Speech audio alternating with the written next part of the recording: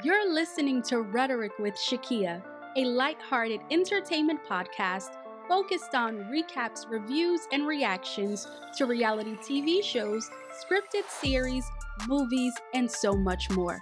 I'm Shakia, your host, and P.S. I love to use my background in psychology whenever I can to help us discuss certain topics. Cheers to hanging out together and having a good time. Now let's get into it. Hello. I'm Shakia, and welcome to Rhetoric with Shakia. I have been hosting this podcast for quite some time now, and if you are interested in joining the live audio version of this podcast, you can join me on Podbean. That's where I usually go live. But I was like, I miss going live on the other channels. And so here I am, and I'm super excited to talk about this documentary. Oh my goodness. Are you familiar with this documentary? The Curious Case of Natalia Grace. I'm familiar with the story, right? Or I remember before the documentary, I heard the story. And immediately I'm like, oh my goodness, I can't believe this woman was posing to be a child, was pretending to be a child. And the way the stories were written and the media, all these years now, I think most people thought she could have been an adult because sorry if you heard that loud behind noise. But most people, I think, believe she may have been an adult because of how the stories or because of the narrative. Oh my goodness. So going into this documentary, it was a 3-part series, and it spanned the course of 6 episodes on the ID channel, which I stopped watching the ID channel a long time ago. So it took me a minute to even watch this documentary because I was like, on the ID channel, they always talking about people just dying and murder and all. So I had to stop. But I came across a clip and I said, oh, wait, I need to check it out. So anyway, it spanned 3 days. And there was a total, of 6 episodes. And going into the documentary, I thought, okay, well, they're going to show all the evidence that this was a grown woman, that they adopted a grown woman. Okay, but I'm jumping ahead. Now, just in case you aren't familiar with this story with the Barnetts and Natalia, some years ago, back in 2010, the Barnetts, Christine and Michael Barnett, adopted a little girl. They adopted Natalia, and at the time, she was 6 years old. They had her birth certificate. She was born in Ukraine, and it said that she was born 2003. And so by the time they adopt her, she's now 6 years old. Well, according to the documentary, and to be clear, if you haven't watched it yet, this is part of my issue with this particular series is that it's pretty biased, right? Most of the accounts come from Michael Barnett. They do have neighbors who live next door to Natalia, which helps to put some pieces together, or, it helps us to form our opinion on whether or not we believe she was actually a child or an adult. However, when they talk about the family and what was going on during that time, it is heavily one-sided.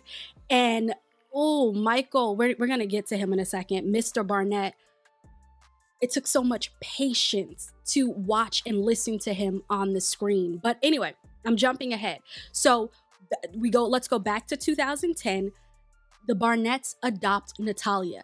Now, one of the red flags was when they show up to get her from the adoption agency. It's a closed adoption. They were gonna pick her up from the adoption agency, and they said Michael says that this didn't seem like an office where an adoption agency would be.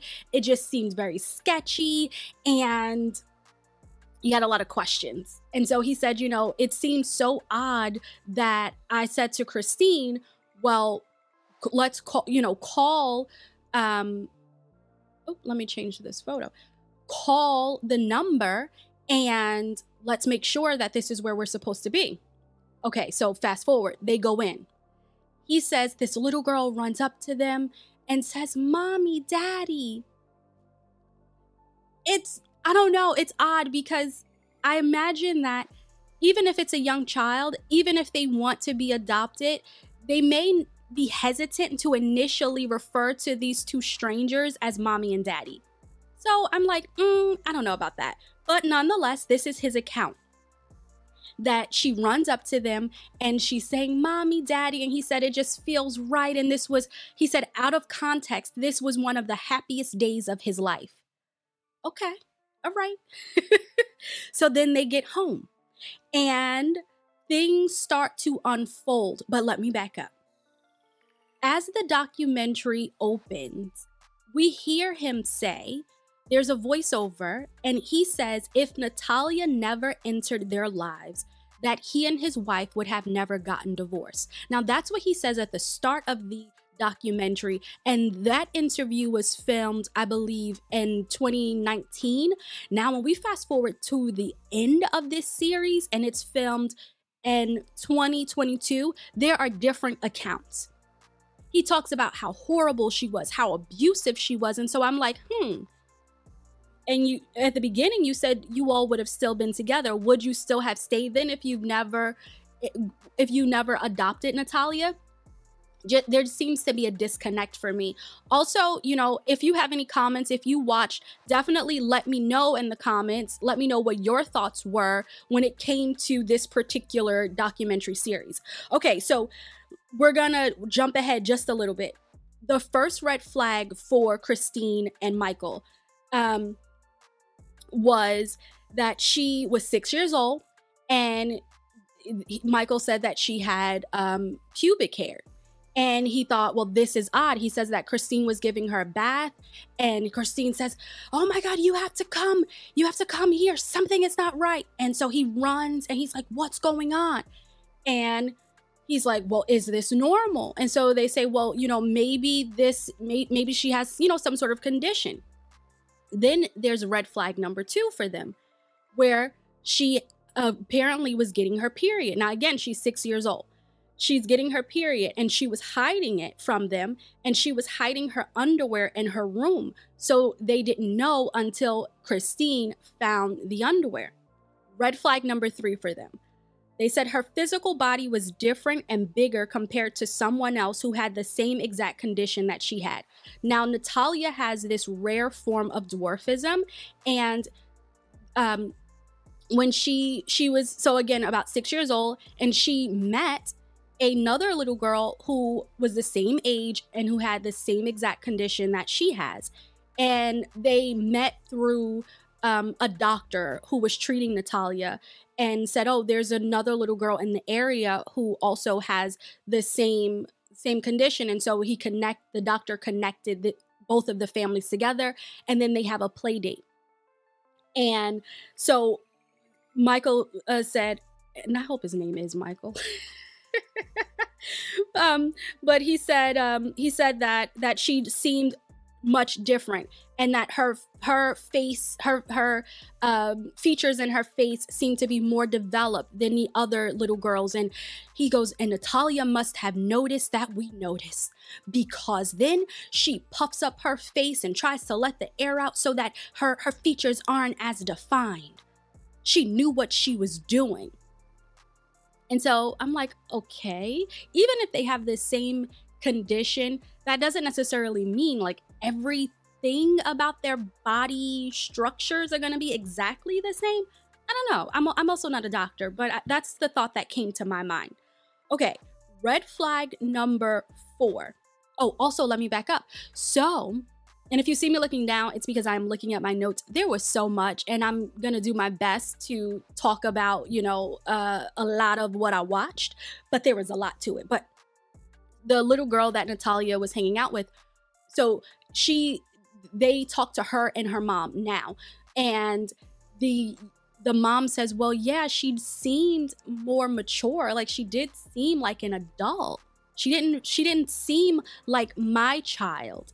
And so I thought that was interesting too. And the little girl said it feels weird to know that she may have been playing with an adult and not another 6-year-old. Red flag number 4. They said Natalia did not know anything about about Ukraine. She couldn't speak the language. When there was a neighbor next door to the charity that the Barnetts had at the time, and there was a neighbor who was next to that facility who I guess knew somebody in Ukraine and was speaking the language, and Mr. Barnett says, "Oh, I bet Natalia would be so excited to hear her native language again. It's been so many years." But he said when this neighbor started to speak to her, it's as if she knew nothing. She didn't know anything. And anytime they asked her about the orphanage, anytime they asked her about her time in Ukraine, she was really evasive. She wouldn't say much. And I'm thinking, well, if she was a child, maybe it was difficult for her to remember certain things or to talk about certain things. If she, from the time she was born up until she was about 5 years old, and she was living at the facility or living in an orphanage, and then she gets adopted. So before the Barnetts adopted her, another family adopts her, which the Barnetts learned who the family was by finding an identification little card in her backpack. They said they called the adoption agency multiple times to try and figure out who the family was who adopted her, because they had so many questions and they wanted to know who she was. But because it was a closed adoption, he said that they wouldn't give them any information. However, somebody from the office called him back and said, "I can't tell you who the family is, but sometimes families leave things behind. Check her stuff and go through every single part of it." And so they did, and they found a card that had the other family's information on that card. Okay. Now, like I said, I heard this story, bits and pieces of this story throughout the years, and I thought, oh wow, I cannot believe they adopted a child. The more I listened to the documentary, the more I watched, I vacillate between, is this a child or is this an adult? And hearing everything, and I know I'm jumping ahead, but hearing everything, it's number one, still confusing, but also I don't think she was an adult. I don't think she was as old as they made her out to be. I think she may have been older than what was stated. And what they talk about in the documentary is that sometimes kids from especially other countries, their documents are what's the word I'm looking for? Altered a little bit so that they can appear younger. Because they said more people are inclined to adopt a younger child versus an older child. And so I do think perhaps that could be the case. So maybe she was a little bit older, but I don't know if she was a full-grown adult. Okay, so they said that she had behavioral issues and that she was with them at this point.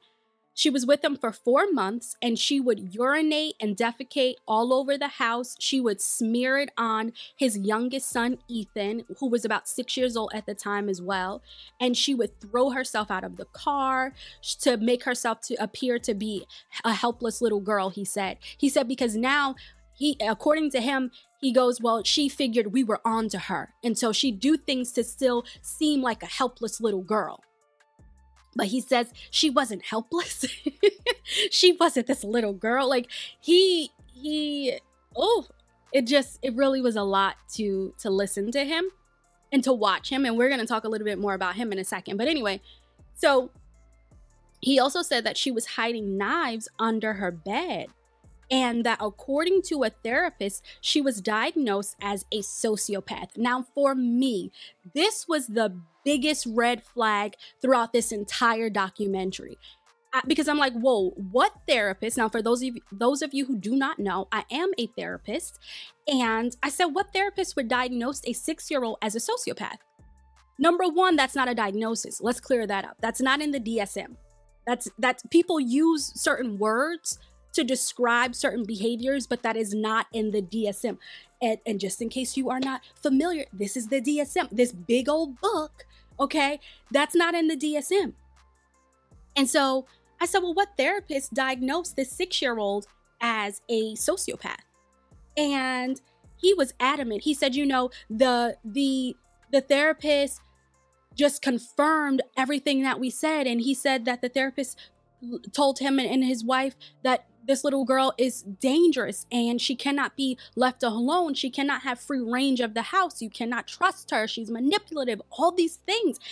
And now they wouldn't diagnose a 6-year-old as a sociopath because, again, that is not the diagnosis. However, for the types of behaviors that they are describing, they would diagnose a person with antisocial personality disorder. Again, though, they would not diagnose a child with antisocial personality disorder. So for fun, just stick with me for a second. Here's some of here's some of the criteria for antisocial personality disorder. A failure to conform to social norms, and I'm not going to go through all of them, but just stick with me. There's a reason why I'm going through this. A failure to conform to social norms with respect to lawful behaviors, deceitfulness, as indicated by repeated lying, impulsivity, irritability, reckless regard for safety of self and others. Okay, and so then it goes on and on and on. So, all right, he's describing some of these behaviors that Natalia has, but again, Natalia is 6, and that is a key component. And but of course, he's advocating that she's not 6. Now, also, part of the criteria for antisocial personality disorder is that the individual has to be at least 18 years old. And there has to be evidence of conduct disorder with onset before age 15. Before you would diagnose a person who's 18 years old or older with antisocial personality disorder, you would have, generally speaking, there's another diagnosis, which would be conduct disorder. Now, there's another one that often gets looped in, but I'm not going to go into that right now. But it would be conduct disorder. So it's like they jumped ahead and they said, no, this is what she has. Now, if we want to talk about personality disorders, and I'm not going to diagnose him, however, because I don't know him and I didn't treat him, so this is a disclaimer, I'm not diagnosing Mr. Barnett. What I will say is there were certain behavioral patterns that he had that were consistent with personality disorders, if we want to have fun with it. Again, I'm not diagnosing him, but I'll just say this, throughout the documentary, he was very dramatic. Oh my heavens, very dramatic in the way he spoke and his gestures and all of that. I mean, it was just, it was a bit much. It was a bit much.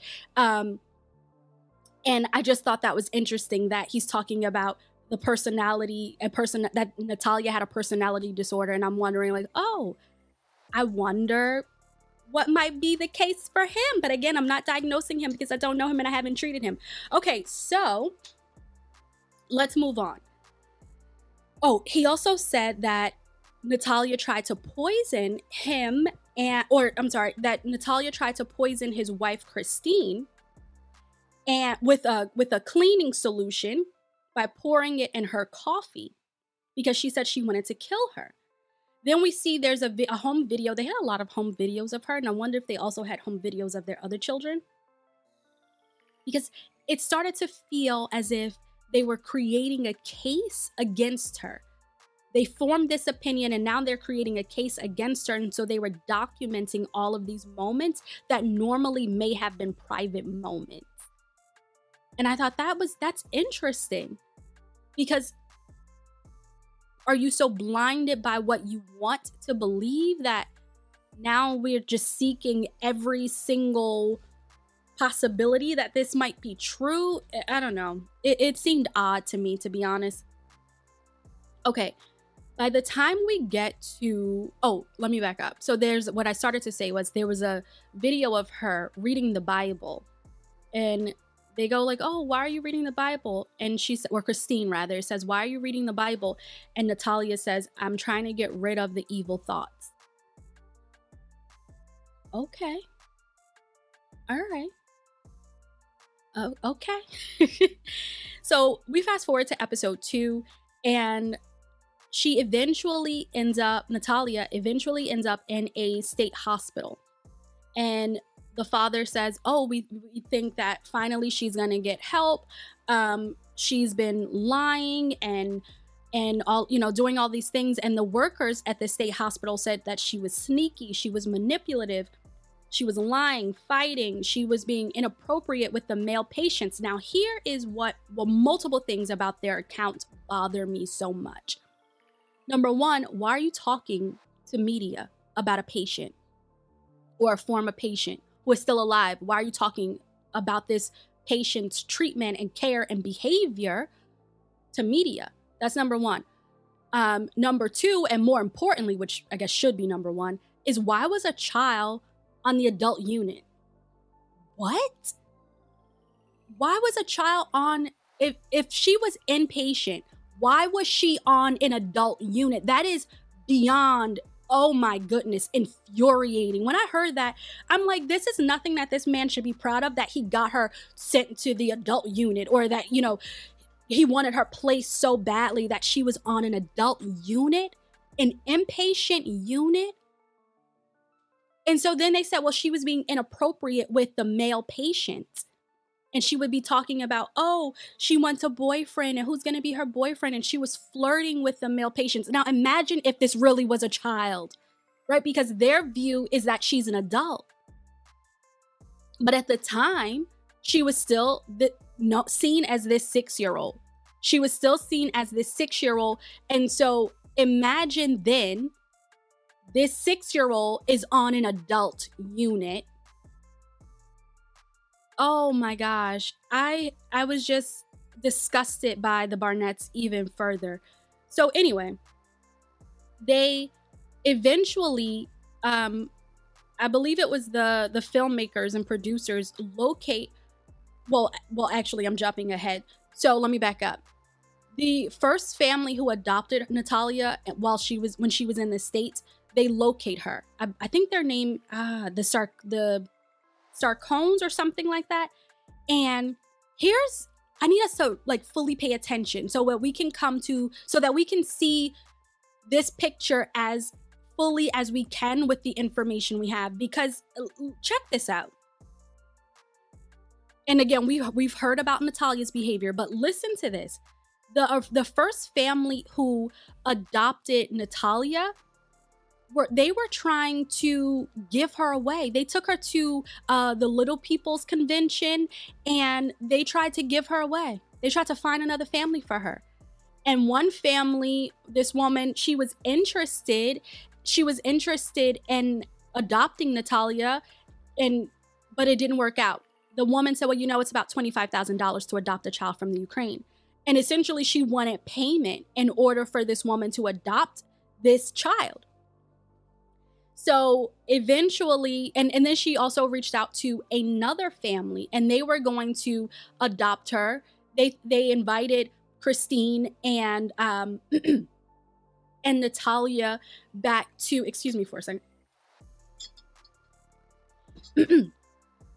They invited Natalia and Christine to their home and they were talking, getting to know each other. And they said that it seemed as if Natalia was being coached on what to say and how to say it.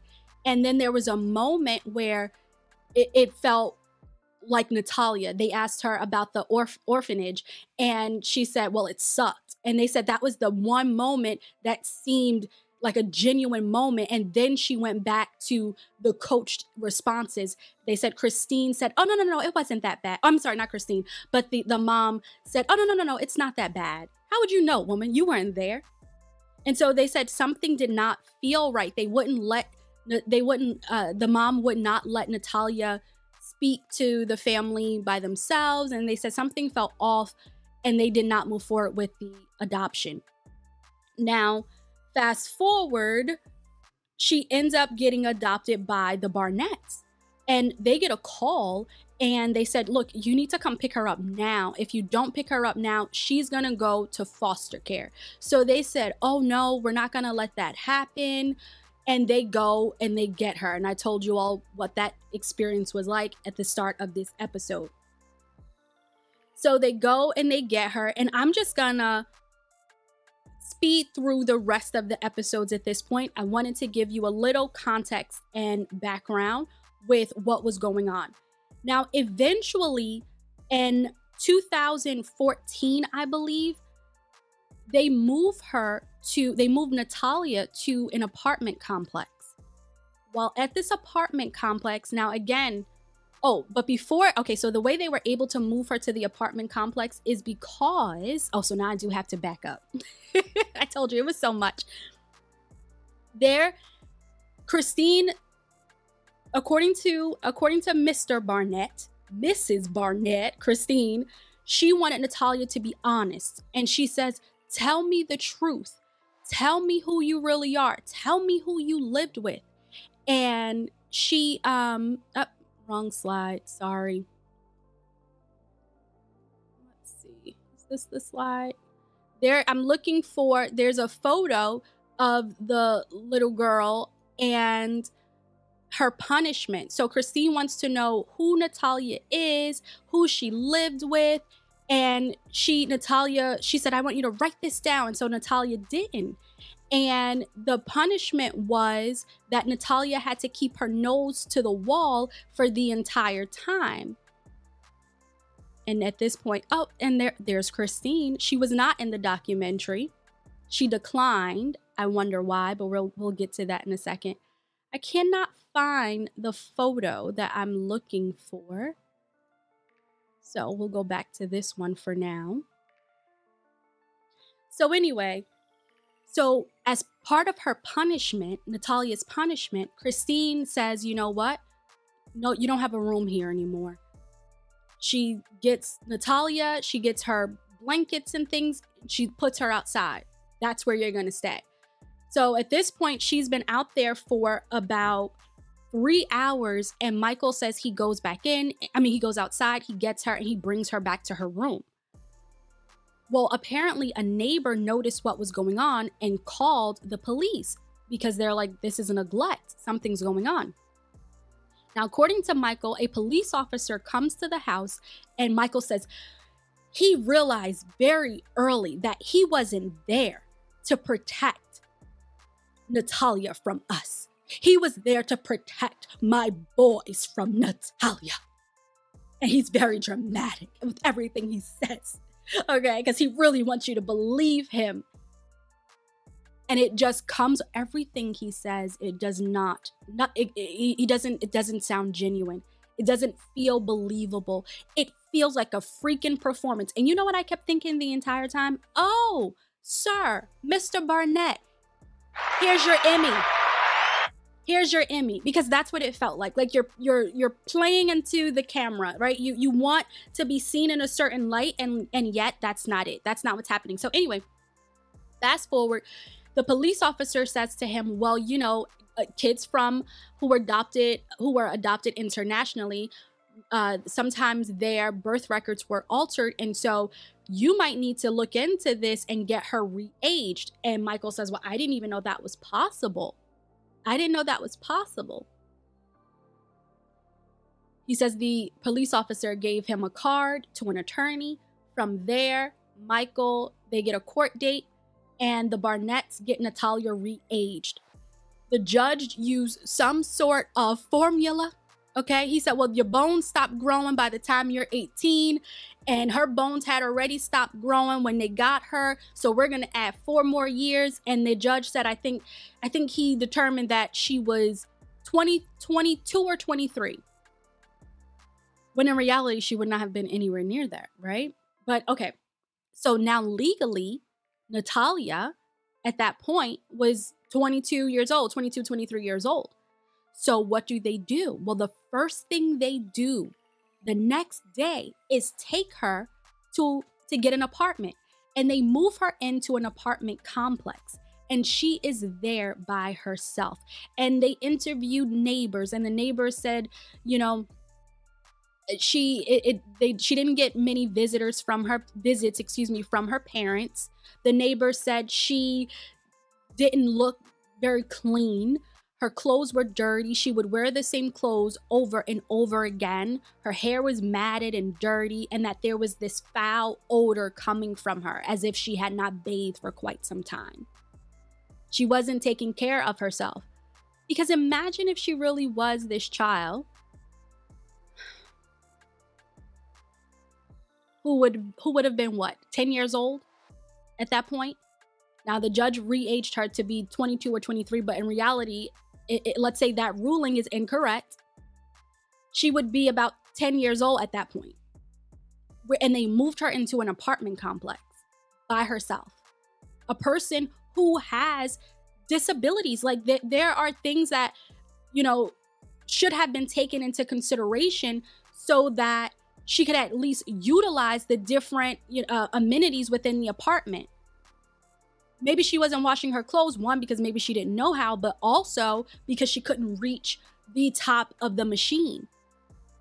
So eventually, the neighbors also said that she would be, y'all gotta watch this. They said that she was annoying and that she would show up. She'd show up and she'd sit in front of their door waiting for them to get home. If they left their door unlocked, she would just come in. She'd go to the refrigerator, look for some food. They said she was always hungry. Now, here's where it also is a bit, it gets even more interesting, but just in a disturbing way. She was also, again, inappropriate around men and boys. And they said, like, cozy up to some of the younger kids. She'd play with them, but then it would seem to be a little inappropriate. And so it got to a point, because of certain incidents that happened, where the neighbors did not allow her to be around their children. It got so bad that, at one point, she allegedly went inside of the house and was like going to one of the boys' rooms. And I think he was under the age of 10. And at that point, everybody in the complex said, okay, we need to lock our doors. And they started sharing this information. There were several complaints made about her to the management's office, but initially they said there was nothing they could do. However, when it was time to renew her lease, they did not renew her lease because she had over 3 complaints, and then she had to find somewhere else to live. So Christine found her another place to live in a different city, and they described this city as being unsafe and, just a terrible idea for, number one, a child to be living alone, obviously, but somebody also who has certain physical limitations. They moved her to a 2nd floor apartment, and the way the stairs were situated, it was hard for her to navigate them properly because her like the way her legs and her feet are structured, she has a difficult time walking. She has a difficult time walking sometimes. She also at that point did not have a phone. They took the phone away from her, and before that, even when she was at the other apartment complex, they took her phone and wiped her phone when a neighbor reported, like, hey, something seems off. I don't really know what's going on. Because even the neighbors were going back and forth on whether or not this was an adult or a child. They said that there were moments where she seemed very mature and she would be inappropriate, especially with men. They said there was a moment where she was in the laundry room and essentially like propositioned an older guy, and he was like, get away from me. Now, because of her language and behaviors around men, that led a lot of people to believe that she must have been an adult. But I want to look at it a little differently. What if it wasn't that she was an adult, but what if she was a child who had been victimized, who had been abused? Again, she was in an orphanage up until she was 5, and then she moved with this family for only about a year, right? Let's keep in mind they paid $25,000 to adopt her, and they only kept her for a year. And the Barnett said it was because her behavior was so terrible, because they just couldn't handle it. But I question, could it have been something else? Was something going on with Natalia? Was somebody being inappropriate with her? And then what about what was going on in the Barnett's household? Michael, the way he speaks, it's as if there was nothing going on, when in reality, I think prior to Natalia coming to stay with them, according to the documentary, there had been accounts of domestic violence between he and Christine. And there's a recording that we hear as the viewer where Christine is saying, hey, don't act, I'm paraphrasing here, don't act all innocent. You know you've been cited for domestic violence, and it was you you were the aggressor. We don't hear him deny it. So I wonder what could have been going on in the household. Michael, toward the end of the series, Michael says that Christine, and I'm jumping way ahead at this point because there was just so much in between. So, but I will share this because this part is important. So after her lease wasn't renewed at the first apartment complex, Christine drops her off in this sketchy town, the sketchy city. It was right next. So according to Michael, he's like, well, she was centrally located. It was next to all of these things, but how could she utilize them? She didn't have a phone. She didn't have money. They weren't really dropping food off for her. How was she supposed to even manage? So anyway, she gets signed up for some sort of education program, because I was also wondering about that. And they didn't talk enough about that component, her education. But she gets enrolled in this education program, but she goes missing. And so they don't hear from her, because eventually they do return her phone, but they don't hear anything from her. So when she was at the other apartment complex, when the neighbor called, their old CPS worker was the person who was contacted and came and did the investigation. And Michael, it seems from the documentary, he did not like that Natalia had contact with this woman. And he goes in and he's in the apartment questioning Natalia. How do we know this? Because he's filming it, and he wipes all of Natalia's contacts from her phone. Now, why do that? If she is an adult, that you claim she's an adult, then why wouldn't she be allowed to speak to this woman? Because I think he was afraid that there were going to be new allegations, or she would be more truthful about all the stuff that was going on. And he's like, well, what do you all talk about? Well, what does she ask? How often do you speak with her? Different things like that. So anyway, then when they move her to this other apartment, again, they took away her phone. They didn't want her to have contact with the old neighbors who also was trying to check in on her, like, hey, are you okay? Because now she had moved away. So they enjoyed that there was distance, but nobody could get in contact with her. She goes missing. Michael calls the learning center because they contacted him and said, hey, she hasn't been here. Do you have her? Like, do you know where she is? And he's like, no. A few days later, he says he gets a call from the learning center, and the woman on the phone says, oh, don't worry about it. She's back. So then he does pop up and he pops up to Natalia, and he's like, hey, where have you been? Oh, I'm with my friend. So she met this woman, and in the matter of a few days that she met her, the woman moved her in to her home with her family. They used Natalia's EBT's food stamp card to buy groceries. They said that she wasn't eating and she just wasn't being properly cared for.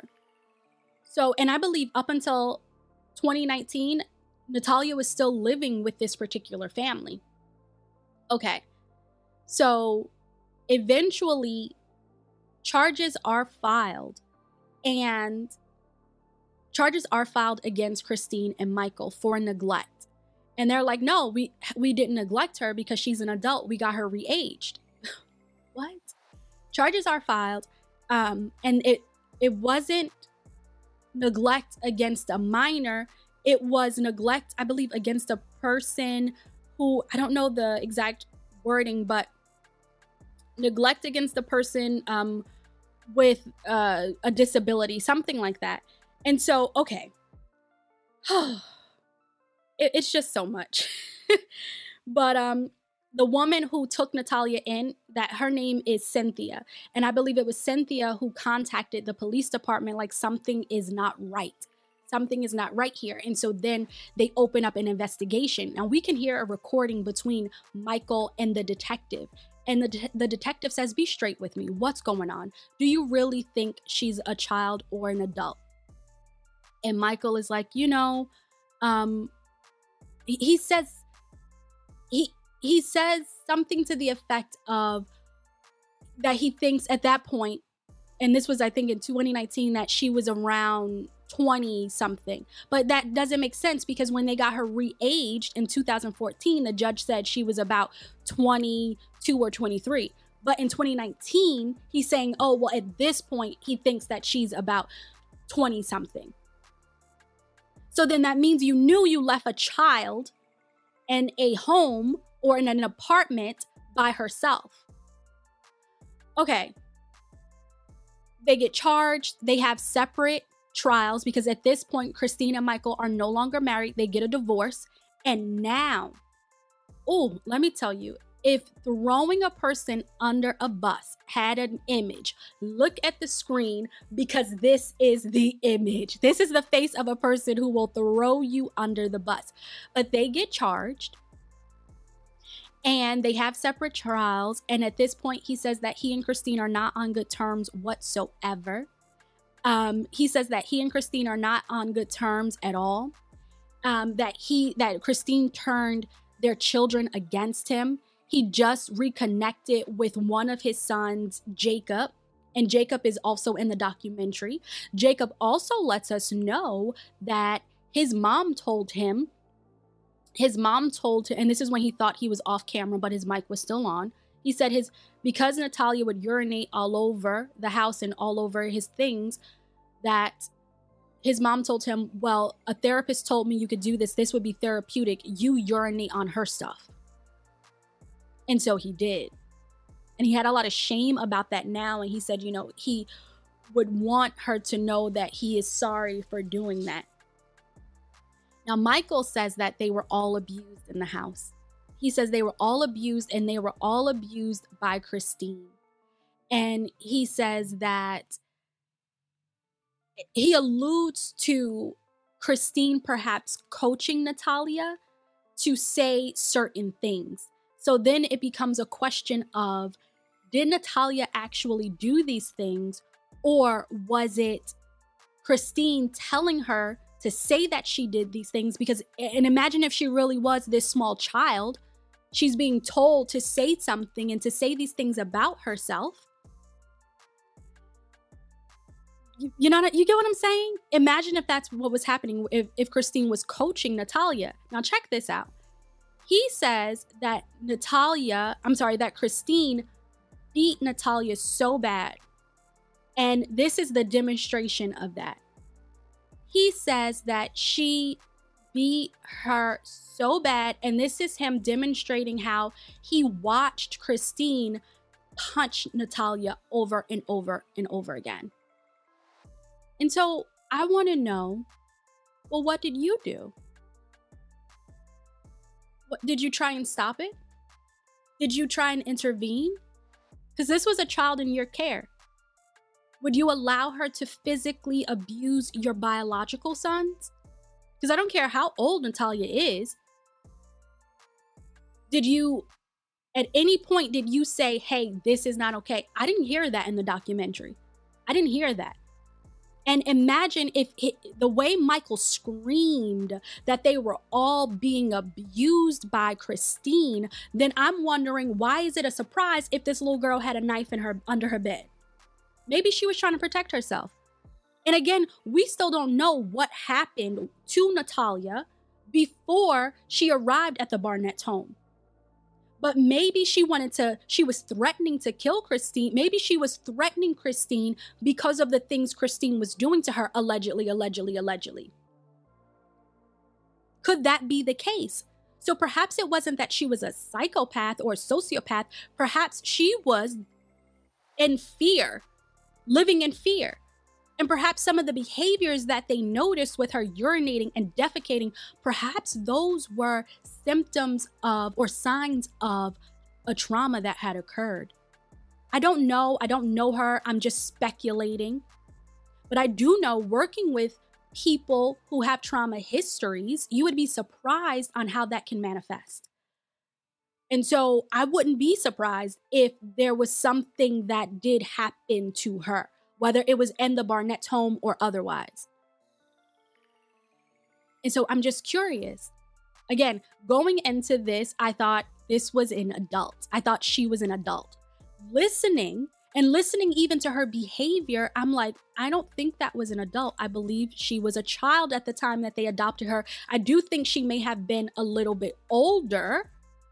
She may have not been as young as they said. However, I do not believe she was an adult at that time. I just don't.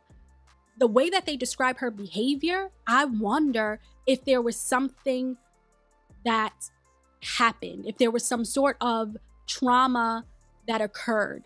And again, if Michael is describing that they were all being abused, well, maybe this child was trying to protect herself. Maybe she was the one who needed protection. Because then Michael says, he was going based off of what Christine was telling him. What? Okay, let me also talk about, I think there are one or two more instances that I want to get into, and then we're going to jump into the court case. 2019, they start off. And so if you are watching this podcast and you see this image on the screen over here, this is from the interview in 2019. He recalls a story, Michael recalls a story about the family going off to a farm because it was one of his son's birthdays, and they hadn't done much as a family since Natalia had arrived because it was just so chaotic and dysfunctional. They said, you know what?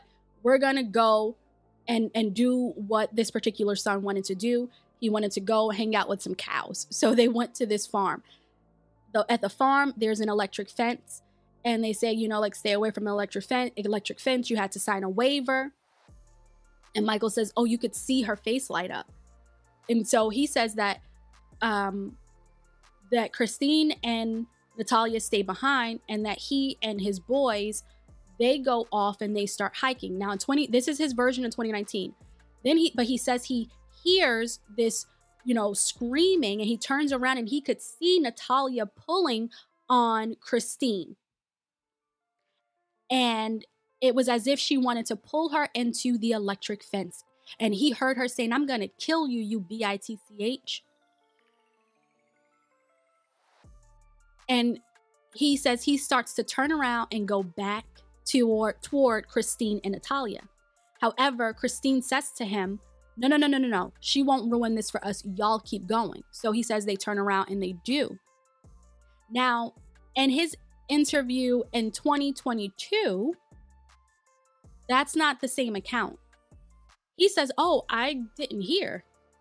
We were already further up. And by the time we came back down, the police were already they were there, but wrapping up. And so the only person I spoke to was my wife. I didn't speak to anybody else, but that wasn't the account he originally gave us. And so, again, these are things that make you go, can we trust him? Is he reliable with his storytelling? Can we trust him? And I don't fully trust him. He just seems very dramatic. If you are, again, watching the podcast and you can see the photos on the screen, there is these photos. And when I watched it, homeboy was literally forcing those tears out. I mean, really, like literally, when kids make that face, I want to cry and I want to cry because I want you to see that I'm crying. That's what it seemed like with him, really forcing those tears. And he was just so dramatic, just extremely dramatic. Anyway, not very likable. And that comes back up.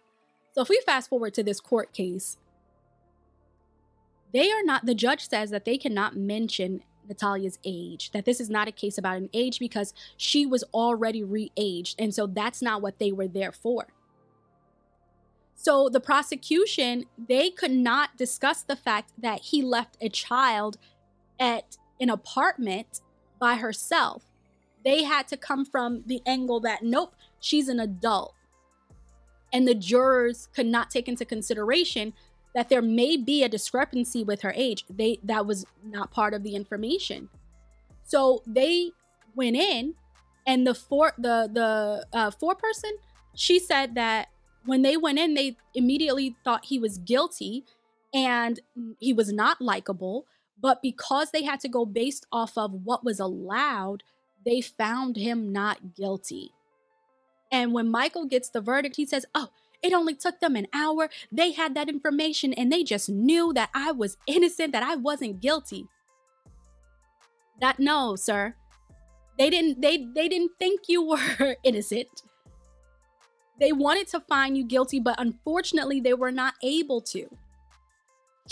And so I just thought that was funny. Also, I looked up what happened with Christine. She had a court date sometime in 2023, and the charges against her were dismissed because the prosecutor said that there was not enough evidence. I'm like, this is insane. And then, after the verdict is read, Michael says to the camera, well, he's talking, he goes, there's this thing called double jeopardy. And so, something that, I'm sorry, I don't think it was Michael, but somebody brought it up about him not being charged again, because they want him to testify in Christine's case. So at this time, this was before Christine's case, and they wanted him to now testify against her. And they were no longer married, and he already went to trial. So there was no fear of him incriminating himself because he was already charged and found not guilty of that charge. And so he brings that up, and I thought, oh, that's interesting because I wonder what he would have said. He wanted to go to trial. He wanted to speak ill of Christine. He wants the truth to be out about Christine. But I'm still waiting for the truth to be out about you. I'm waiting to hear Natalia's version of what happened. Okay, so then at the end, because it got real, so I'm gonna need, if you didn't watch this, I need you to watch this. At the end, there is a producer gives Michael his laptop, and Michael says, who is this? Whose laptop is this? And you can hear off camera, he goes, this is mine. He goes, do you want it back in one piece? How many pieces do you want it back in?